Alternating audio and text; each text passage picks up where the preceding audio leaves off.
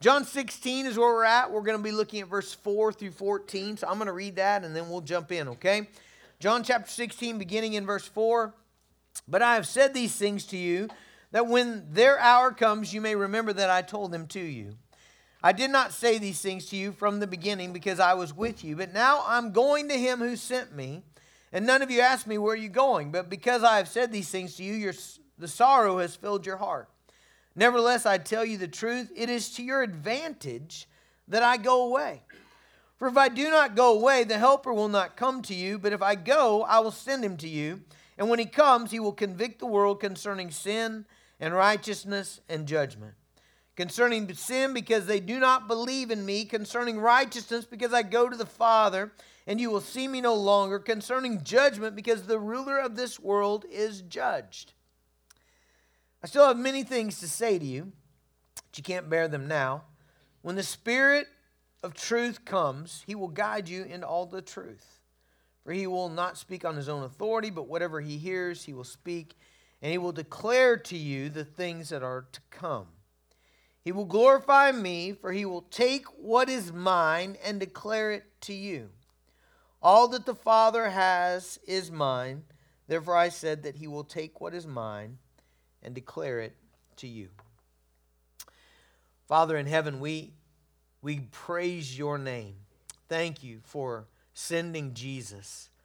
Thank you for the incarnation of our Savior. Thank you for Jesus' perfect life and his sacrificial death. Thank you for the resurrection of Jesus. Thank you for his ascension into glory. Thank you, Father, that we can be brought into all of that through the gospel.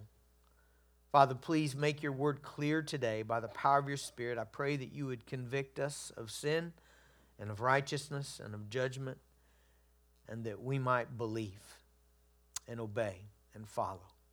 Father, we ask it in Jesus' name. Amen. So the beginning of this passage kind of has a really interesting question, I think, and I'm kind of wondering how you're going to answer it. So which would you rather have? You've probably played Would You Rather, before. So which would you rather have? Would you rather have Jesus, the God-man, like physically incarnate Jesus, okay? So who he was in his 3-year ministry on earth a couple thousand years ago. Would you rather have that Jesus taking up residence in Woodward, Oklahoma for 3 years? Would you rather have that? Okay, now, obviously, like I know that's a hard question because what are you saying is going to come out? No, I'm saying let's say God moved the timetable of the cross. So let's say, in God's sovereign timetable, the cross wasn't going to happen in the year 33 AD. The cross was going to happen in 2025, okay? And so would you rather have Jesus' physical presence in Woodward, Oklahoma? So like he's in our service, like he's preaching, He's joining us at McDonald's for some discipleship training in the mornings. He's coming by Wednesday night and he's talking to the kids at Team Kids, and he runs by the hospital once a week or so, heals everybody, empties the thing out. Would you rather have that? Like you meet him, you know him, you shook his hand this morning, he blessed you, he prayed for you. Would you rather have that, or would you rather have the indwelling Holy Spirit? Okay, so what every believer, according to the Scriptures, has right now, the indwelling Holy Spirit inside. Which is better? Which would be the better thing for you? Which would be the more advantageous thing for you? Now, I think we all, I don't want to speak for you, but I think all naturally we're like, well, I'd rather have him here, right? I'd rather see him. I want to see a little walking on the water, and I want to see some stilling of the tornado, and I want to see some healings, and I want to, man, that would be it. But isn't it interesting that Jesus goes the other way? So in verse 7, he says, you guys are all tore up, you're sad because I told you I'm going away, I'm leaving, I'm going to die. And he says in verse 7, nevertheless, I tell you the truth, it is to your advantage that I go away. It's better for you. He says, if I don't go away, then the Helper, the Holy Spirit, will not come to you. But if I go, I will send him to you. So Jesus says it's better what you have. What you have in the indwelling Holy Spirit, what you have in the words of the Spirit. By the way, this is the product of the Holy Spirit. So what you have in the Gospels is the life of Jesus by the empowerment of the Holy Spirit. That you would have the conviction of the Holy Spirit, that you would have the indwelling power of the Holy Spirit, that you would have the Spirit all over the world in believers. Okay, Jesus says that is better. That's better. Okay. Now, before you kind of push back on that a little bit and be like, I don't know, I just think, boy, man, if he were here, okay, before you push back on that, I want you to consider some things. Okay, I want you to consider that right now, there are people in this room, there are going to be people with the 9:45 service, there are going to be people in the 11 o'clock service, there are going to be people in churches all across America and all across the world who genuinely love Jesus Christ. Who call out to him, already have called out to him this morning, already are trusting him, are hoping in him, have joy in him. And yet, most of the people that walked and talked and interacted with Jesus during his 3-year ministry ignored him, were unimpressed with him. Many of them hated him, and some of them crucified him. Isn't that interesting? And yet now, through the work of the Holy Spirit, there will be those who believe upon Jesus, who are joined to him, who'd rather give their life than deny him, in every tongue, tribe, and nation on the planet. And so I guess let's give some thought to this, okay? Let's give some thought to this glorious work of the Holy Spirit that we have. Jesus says it's to our advantage, so we have it. Jesus left, okay? So let's give some thought to that. Well, first of all, let's just make sure we understand what he's saying. First of all, Jesus is not saying that he and the Spirit are never working together, okay? So I think a lot of people read that passage and they're like, well, you can only have one or the other, you know. But actually, that's not true. So the Holy Spirit worked in the Old Testament. We find, the Holy Spirit indwelling people, empowering people in the Old Testament. We find the Holy Spirit work all through Jesus' ministry. In fact, when Mary was conceived, she was conceived of what? The power of the Holy Spirit, right? The power of the Holy Spirit overshadowed her. And Jesus was conceived of the Holy Spirit in Mary's womb. We find the Holy Spirit coming at Jesus' baptism. We find the Holy Spirit enabling and empowering Jesus in his temptation. We find people being filled with the Holy Spirit during Jesus' ministry. So it's not like the Holy Spirit doesn't do anything. It's not WWF. In WWF, when you got the team deal, the one's got to tag in before the other comes, right? And that's not what he's saying. It's not like that. What Jesus is really saying here is that if he doesn't go, what does go mean here? He needs to die on the cross, right? If Jesus doesn't die on the cross and be buried in the tomb and be resurrected to glory, that is not to our advantage, right? It is to our advantage because the work of the Spirit is going to put on display Jesus' death, burial, and resurrection. In other words, what Jesus is saying here is that I'm going to go. I'm going to die on the cross. I'm going to be buried in the tomb. And I'm going to raise from the dead. And I'm going to ascend to glory. And then the work of the Holy Spirit is to impress that on your hearts. Okay, that's what the Spirit does. He awakens you to the death, burial, and resurrection of Jesus Christ, to the glory of the gospel. You see, Jesus accomplishes our salvation in the cross, in the resurrection, in the ascension, okay? But the Spirit puts Jesus on display. And he puts him on display globally, all right? Globally, not just in one geographic location. All right, when Jesus was a man here on earth, he really was a man, right? And so he's in one spot at one time. He's limited, okay, by his humanity, by physical body. Okay, but the Holy Spirit, the indwelling Spirit, when the Spirit falls on the church, now the gospel goes everywhere. Now the Spirit is at work everywhere. Everywhere the church goes, the Spirit is at work. I've had this thought before on mission, especially when I feel inadequate. So I remember we were in a vehicle. There's about 5 or 6 of us, and we were going through North Africa, a Muslim country, and we're traveling around, and we're trying to just, Lord, how can we expand the gospel in this place where we can't preach publicly? And just feeling really like, what am I even doing? Like, I can't speak the language. I can't, what are we doing here? And man, the most comforting thought to me in that moment was, well, I have the Holy Spirit, Like I'm in this sea of darkness, okay? And here's this car that is blazing, if you will, with the power of the indwelling Spirit. So everywhere we go, So let's just give it a shot, you know? Like let's just speak. Let's just live. Let's just, live out the power of the gospel, and let's let the Spirit of God work in this dark place. And so what is that work of the Spirit, okay? So that's a huge question, actually, and we're not going to cover all the work of the Spirit today, obviously.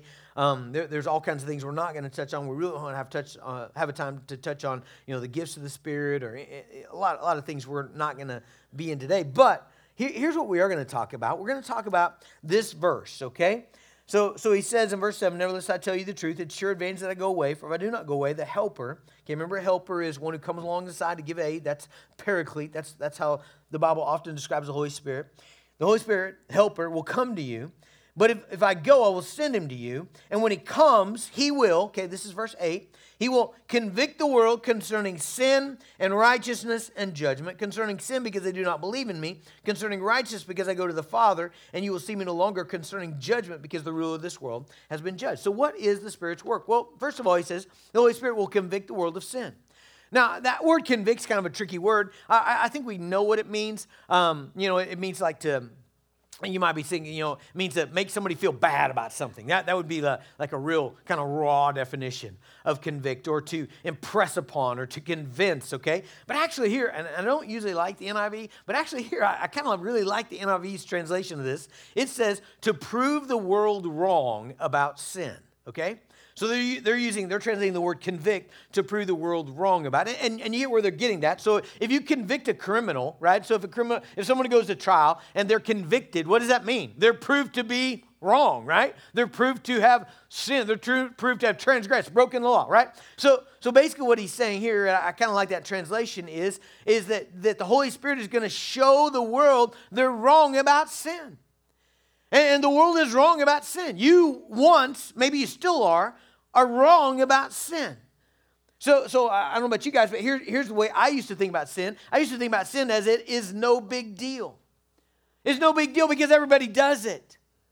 Right? It's no big deal because everybody's plagued by it. It's no big deal because surely I'm better than other people. I have this distinct memory of having a conversation with my dad. I was probably like 16, 17. And I remember the road we were on, the country road we were on, where we were driving. I remember telling my dad had confronted me about something in my life. And I remember telling him, Dad, man, I tell you, and I named like all my friends. And I'm like, they think this, they think that, and I may do some of the same things, but I know, like I just had this lame excuse.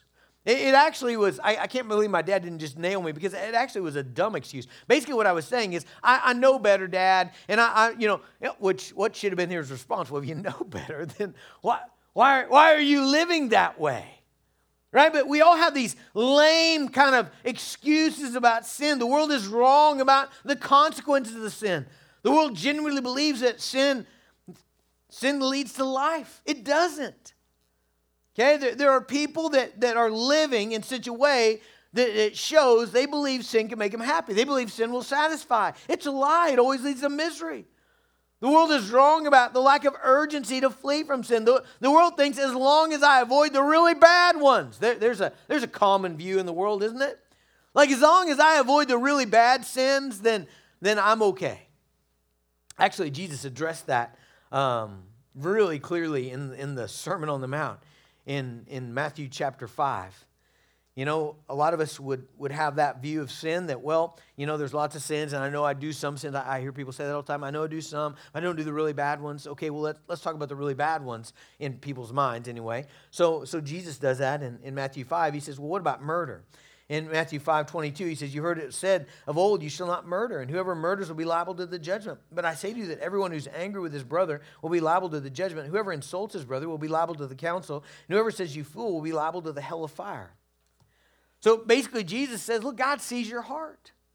You know, and if this is the point at which you actually pull out your gun and you pull the trigger and shoot somebody, if that's murder, guess what? God is not pleased with you. You're not innocent. If you start out on the line here and you're really angry about something, you're really frustrated with something, you let it simmer inside of you, and pretty soon you're lashing out verbally behind the person's back, tearing them up and telling everybody how terrible they are and what an injustice you've done. And then pretty soon you threaten them, or you say some sort of word trying to hurt them and use your words, and then that escalates to finally to the point that you pull your trigger. The Bible is not saying, hey, you can go all the way up to pull the trigger. You can even point the gun at them and act like you're going to and yell at them and then put it away, and you're fine. You haven't broken the commandment. That's silly, isn't it? You have a murderous heart. You're guilty. We might think, well, I haven't committed adultery. That's where the seventh commandment. I haven't committed adultery. Matthew 5:27. You've heard it said that you shall not commit adultery. But I say to you that everyone who looks at a woman with lustful intents already committed adultery with her in his heart. If adultery is the act of sexual intercourse with somebody who's not your spouse, if this is the line here, then do we think that God is pleased when we imagine in our minds, that what it would be like to be with that person, and then even have a flirtatious attitude, and even maybe look up pictures online that are of people that aren't our spouse and in sexual situation.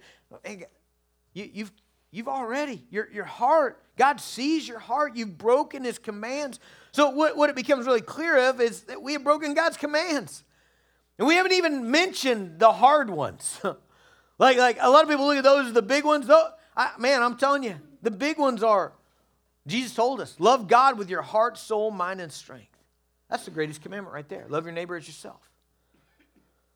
And have you loved God with your whole heart? Have you always honored and glorified and valued and obeyed God with your whole heart? No, you haven't. Have you loved your neighbor with the same priority and intensity that you've loved yourself? Have you put their needs and their interests above your own? I'll answer for you. No, you have not.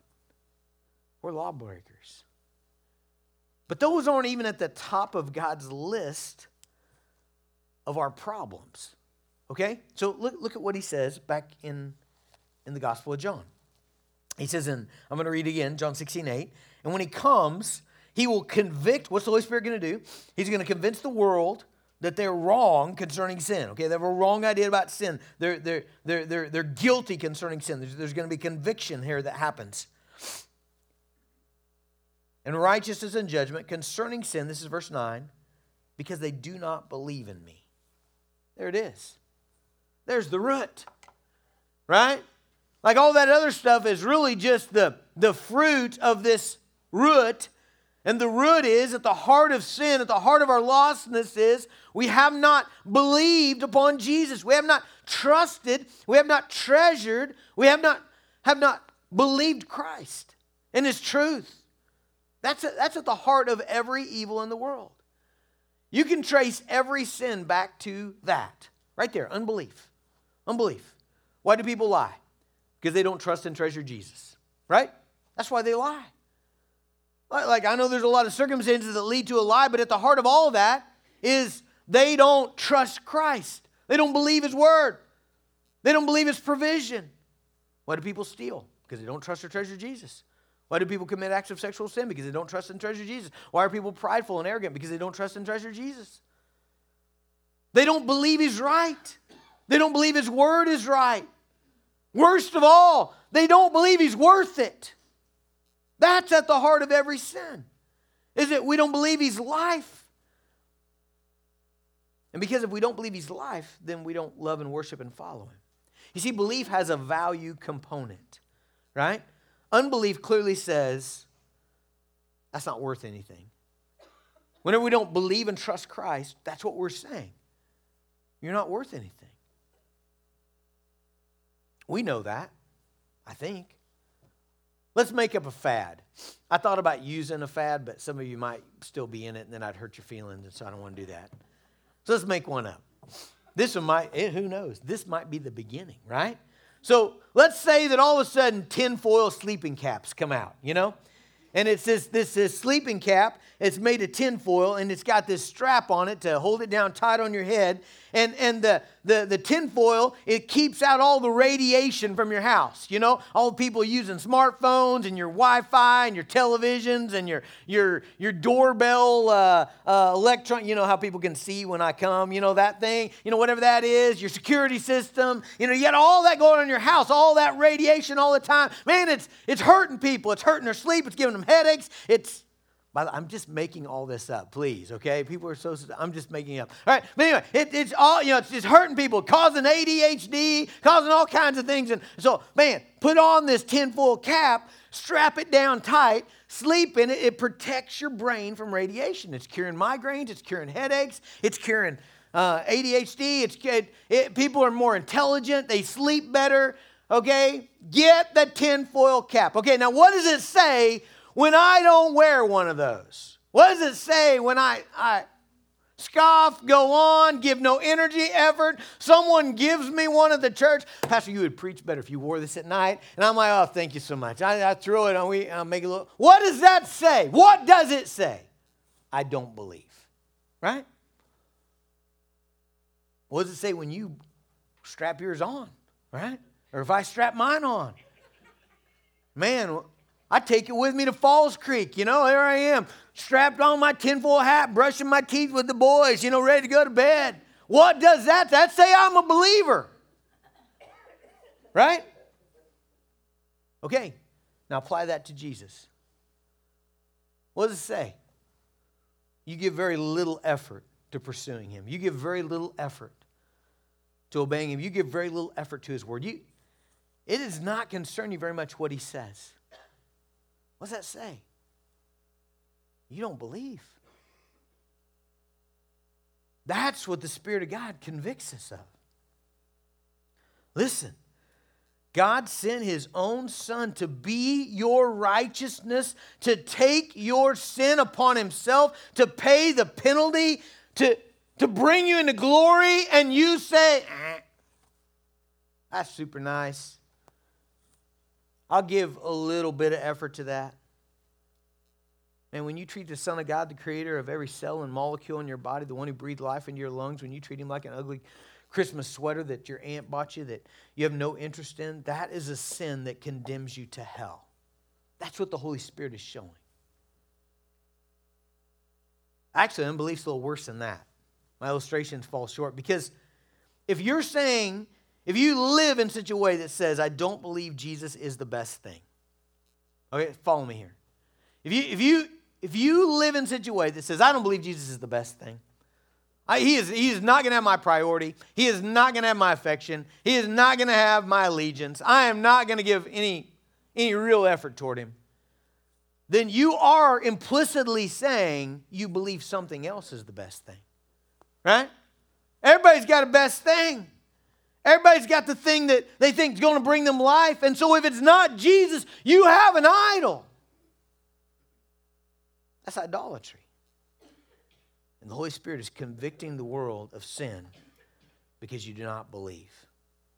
Now, the Holy Spirit's also convicting. What's our next thing here? Let's keep going in our text, verse 8. And when he comes, he will convict the world concerning sin and then righteousness. Okay, now let's jump down to the explanation of that. Verse 9, concerning sin because they do not believe in me. Verse 10, concerning righteousness because I go to the Father and you will see me no longer.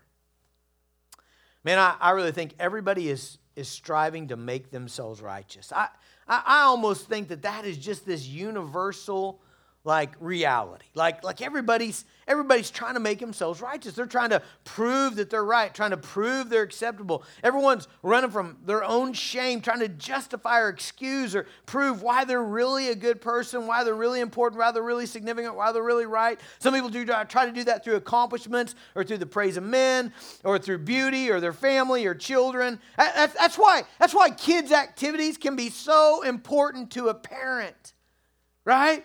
It's almost this, okay, if my kid is doing well, then I must be okay, I must be all right. I must not be a terrible parent. I must be doing something right. That's a false righteousness. He's convicting the world they're wrong about righteousness. Now, is this just heaping a bunch of bad news on people who already feel crushed by the weight of their failures, the weight of their sin? Is that the Spirit's work? No. The Spirit is convicting people of the one thing, the one sin that keeps people from righteousness, which is unbelief. See, if you spend your whole life thinking the answer to you being right is to fix all your failures and get a little better, and no, you're never going to get there. But if you embrace that unbelief as the root of your unrighteousness, and you begin to believe and follow Jesus, then you can be righteous. Folks, you can be instantly righteous.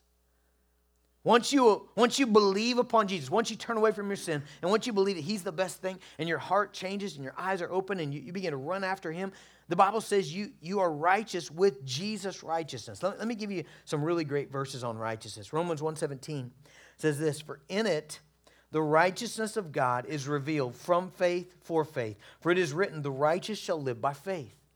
How do you get righteousness? Well, it begins with Christ's righteousness. It begins with you believing Him. It begins with you realizing the truth about your own sin and brokenness and turning to Jesus and seeing His righteousness and being joined to that.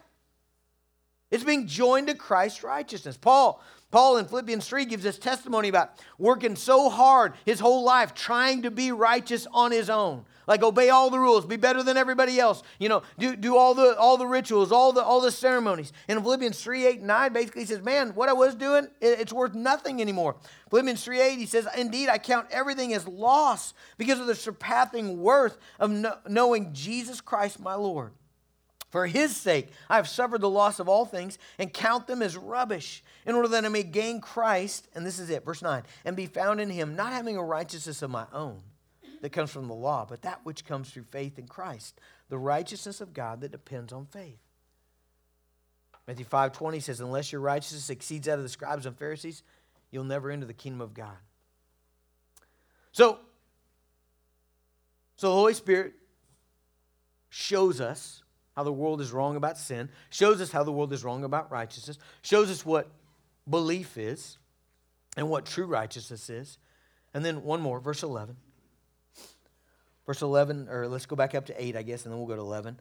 And when He comes, He will convict the world concerning sin, righteousness, one more thing, judgment. And then look at verse 11. Concerning judgment, because the ruler of this world is judged. Okay, so the Holy Spirit reveals that the world is really bad at this judging thing, right? Example 1. The world condemned Jesus as a dangerous criminal who needed to be put to death.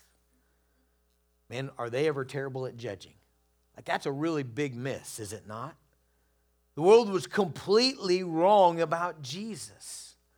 The ruler of this world, Satan, has already been judged. That's what verse 11 says. He's already been judged. The moment that Jesus stepped out of the tomb, I believe that's what he's referring to there. The moment that Jesus stepped out of the tomb in blazing glory to ascend to the right hand of the throne of God, Satan was judged. Here's what I like to tell people. I believe this is true. The resurrection proves that Jesus is everything He says He is. That's the proof right there. It's Jesus' resurrection. It's His ascension into glory to the right hand of God. Whatever you want to believe about Jesus is absolutely your opinion, but I would ask you to think about this. What are you basing your opinion on? What's your opinion based on? What do you support your opinion with? A degree, or you've watched 10 years of Oprah, or you read some woke book? I don't know what that is. I've never read one, but I've heard lots about them. You took a philosophy class. Okay, what is your evidence of why you believe about Jesus? I hear people talk about, me and God got this deal. Okay, so you're basically saying you have something nobody else knows about, and you have this inside track, and here's your conviction. Okay, what are you supporting that with? Because the Holy Spirit is supporting what He says about Jesus based on the crucified, butchered on a cross, dead for 3 days in a tomb, and coming out in blazing glory, alive forevermore, Jesus. All right? So So it's the world's opinion against the one who defeated death, whose eyes are like a flame of fire, whose feet are like burnished bronze, whose voice is like the roar of many waters, whose face is like the sun shining at full strength, and who says from the throne of God, I'm the first and the last, the living one. I died, and behold, I'm alive forevermore. I have the keys of death and Hades. No offense, but I'm going to listen to the guy that rose from the dead. Like, the resurrection proves everything that Jesus said. It proves that he is who he says he is. And so the Holy Spirit is going to show you that the world is wrong. Satan is wrong. They're already judged. If you think that Jesus is not a big deal, if you think he's not worth your total and complete allegiance and obedience, if you think that Jesus is not life, the resurrection disagrees. And folks, the Spirit convinces us there will be a judgment. That's what verse 8 is saying. And when he comes, he will convict the world concerning sin and righteousness and judgment. Satan has been judged. The fallen angels were judged. The people of the days of Noah were judged. The people who lived in the time of Sodom and Gomorrah, they were judged. Those are all examples that Peter gives. Let me just read that text. In 2 Peter chapter 2, verses 4 through 6, Peter is basically saying, man, do you not believe that God will deal with sin? And he says, if God did not, this is verse 4 of 2 Peter 2, if God did not spare angels when they sinned, but cast them into hell and committed them to chains of gloomy darkness to be kept until the judgment, if God did not spare the ancient world, but preserved Noah, a herald of righteousness, with 7 others, when he brought a flood upon the world of the ungodly, if by turning the cities of Sodom and Gomorrah into ashes, he condemned them to extinction, making them an example of what is going to happen to the ungodly. And Peter's just like walking through history saying, man, don't you see God is serious about sin? Don't you see that God judged Satan and the angels? God judged the entire world of Noah's day? God judged the cities of Sodom and Gomorrah? And yet, here's the conviction of the world. Surely nothing's going to happen. Man, look around. They're all as bad as me, and nobody seems worried. True?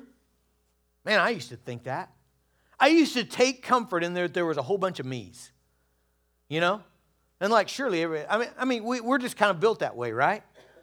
Like if you're going to an event and you get there and you park your car and you're not sure where the thing is held, but there's this big crowd walking one way, what do? You go after the crowd. You're like, well, all these people can be wrong, right?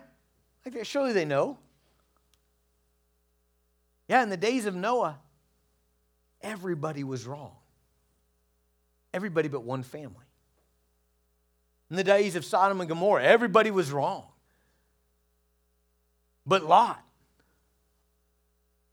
Like, there's a strong track record here of the world being really wrong about judgment. I think the world thinks, you know what? I'll get there and surely God will understand. He's a grandpa figure, you know? He'll be mad and disappointed, but I'll be real sorry and I'll convince him. A lot of us live our lives that way. You know what I recognize about myself? I rode in a bike race the other day, and it's kind of a local deal. And the guy that runs it, he's really clever with the rules of like there's all these mysterious rules, and there's all these, like man, it's just complicated, right? And at one point, like I was on a team, and I had my thing that I was supposed to do, and I got to the place, and I realized I'm not exactly sure what he's saying there, And you know what my immediate response was? I'll figure it out. And then I caught myself. I'm like, Jason, that's dumb. I'm like, don't do that. Like, other guys are dependent on you here. I had to run back, and be like, okay, hold on. I'm not quite sure what you meant. But my first instinct was, I'll figure it out. Man, I think a lot of people are riding into their own death and judgment with that thought. I'll figure it out when I get there. It always works out for me. I'll figure it out. The Spirit is clear on this. Without Christ, you will perish in your sins. If you die or Christ returns and you're living an unrepentant life, a life of unbelief, you will pay for your own sins. in a place the Bible calls hell. Listen, if you never hear this, you heard this here today, okay? Moment after moment in the agonies of hell, separated from every good thing, from all of God and His goodness. And those moments will roll into years, and those years will roll into decades, and those decades will roll into centuries, and those centuries will roll into millennia, and that millennia will roll into eternity. There is a lot at stake. Are you going to believe the world? The Spirit is testifying to you. The world is wrong about this. Jesus is right about this. The Spirit convicts us to believe Jesus, to believe His righteousness. You know what really changes people? What really changes people is seeing Jesus' glory. That's at the heart of it. It's not. As important as it was for me to tell you about how you can't be righteous because of the law. You can't go into this thing and say, well, I've never murdered and I've never committed adultery and the rest of them, I'm better than most people. You know, I got a 75% average. I think it'll be good enough. Okay, that's important for me to tell you that. That will not save you. Okay, the only thing that will save you is for you to see, and this is where the Holy Spirit comes in, you to see the glory of Jesus. Look at verse 14. This is His ministry. He will glorify me, for He will take what is mine and declare it to you. Okay? What does the Spirit of God do? He will glorify Jesus. He shows us Jesus. Many of you know one of my favorite passages in the whole Bible. If we go by use, like use on Sunday morning, this is the favorite, okay? Because I use this maybe more than anything. 2 Corinthians 3:18. And we all, it's talking about what's happened to believers after the Spirit of God has done something in us, after He has illuminated our minds, after He's shown us Jesus. Okay? It says, we all with unveiled face are beholding the glory of the Lord. Okay, we're seeing the glory of Jesus, and we're being transformed into the same image from one degree of glory to another. For this comes from the Lord who's the Spirit. Go down to 4:4, same section there. Chapter 4, verse 4. In their case, the God of this world has blinded the minds of unbelievers to keep them from seeing the light of the gospel of the glory of Christ, who's the image of God. Go 2 verses down, verse 6. For God who said, let light shine out of darkness, has shone in our hearts to give the light of the knowledge of the glory of God in the face of Jesus Christ. What does the Spirit do? He shows you the awesomeness of Jesus. That's what He does. And until that point, you won't really believe. And have you known people who I mentioned this the other day. Actually, we've been talking about the Holy Spirit numerous times, but have you known people that, man, went to church, had a Bible, in Bible studies, went to the camps, all of that. And then all of a sudden, it's like something turned on in their mind. It's like somebody turned on the lights, and they're like, oh my. Have you seen this? Have you seen this? Have you seen this? Have you seen this? That's the work of the Spirit. That's the work of the Spirit. He shows you the glory of Jesus. Now, real quickly, and we need to wrap up because we're gonna finish our service with the Lord's Supper. The Holy Spirit works through the church. Okay? Now, Holy Spirit can do whatever He wants, however He wants. He's God. Okay? And He absolutely illumines minds. He absolutely works inside of your head and heart. Absolutely. Yes. But the Holy Spirit has chosen to bring along the church, to move through the people of God. I love what MacArthur said. MacArthur said, he pointed out this, Jesus took on a body in order to accomplish our salvation. Did He not? Jesus took on a physical body so that He could die on a cross and be buried in a tomb and raised from the dead to accomplish your salvation. The Spirit takes on a body. The body of Christ, right? The Spirit indwells the people of God, all true believers. And then He accomplishes His work through those people. We are the temple of the Holy Spirit, church. The Spirit gives gifts to God's people, spiritual capacities that He uses to build up the saints, to proclaim the gospel, to open minds to truth. The Spirit empowers and guides and enables and reveals through the church. In other words, you're a part of everything we just talked about. You're a part of convincing the world that they're wrong about sin. You're a part of convincing the world they're wrong about righteousness. You're a part of convincing the world they're wrong about judgment. Like your life is a part of that.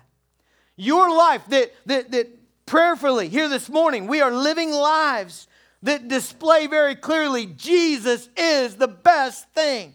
You living that way is a part of the Spirit of God opening up your neighbors' hearts and minds to the reality that they're wrong. They're wrong about sin. They're wrong about judgment. They're wrong about righteousness. And they need to believe.